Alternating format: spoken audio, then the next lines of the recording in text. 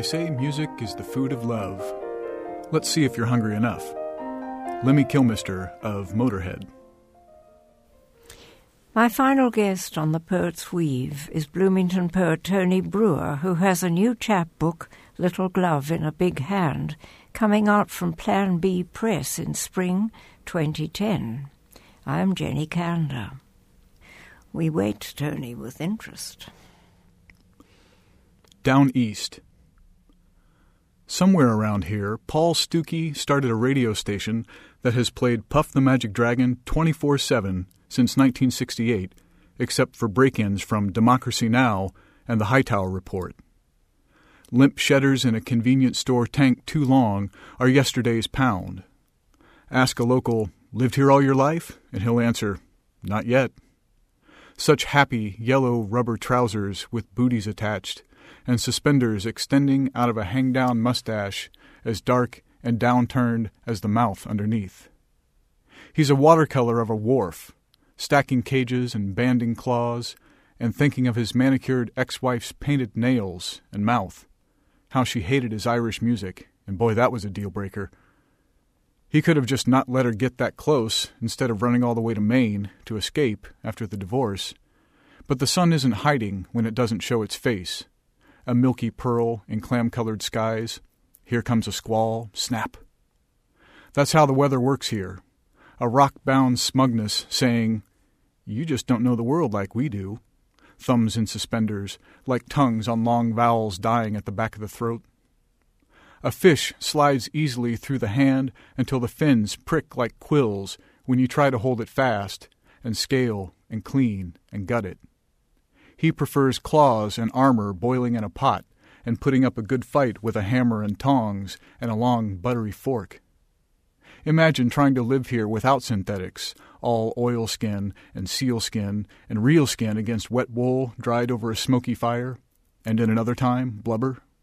Fat people rich, now fat people poor. The boat is not his life. It's got a name, like a wife. And he loves every catch he dumps on her deck, writhing like a sequin dress she's not clean enough to wear. So it just lays there, all pretty on the bed.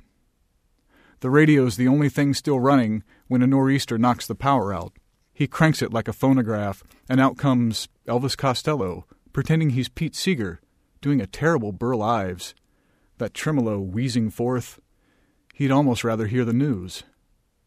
And off the coast, a foghorn sounding all night, all year, though no one lives there ever since the keeper passed away, remote-controlled since 1958.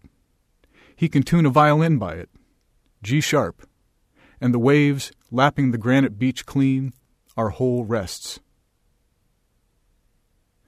At the end of the session,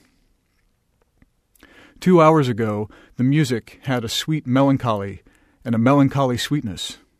Fast or slow, it pained and soothed, the notes and the memories they evoked, and the muscles paying for playing them. Like rubbing a bump on the head so hard it feels good, or scratching poison ivy.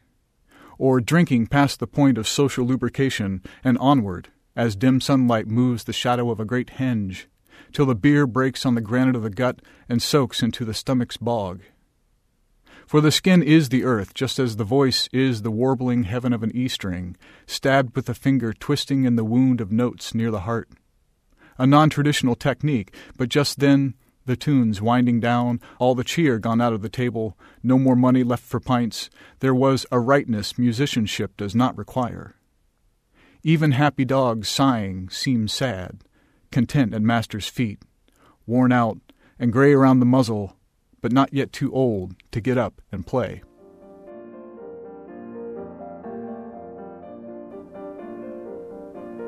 You've been listening to Tony Brewer reading his poems on The Poet's Weave.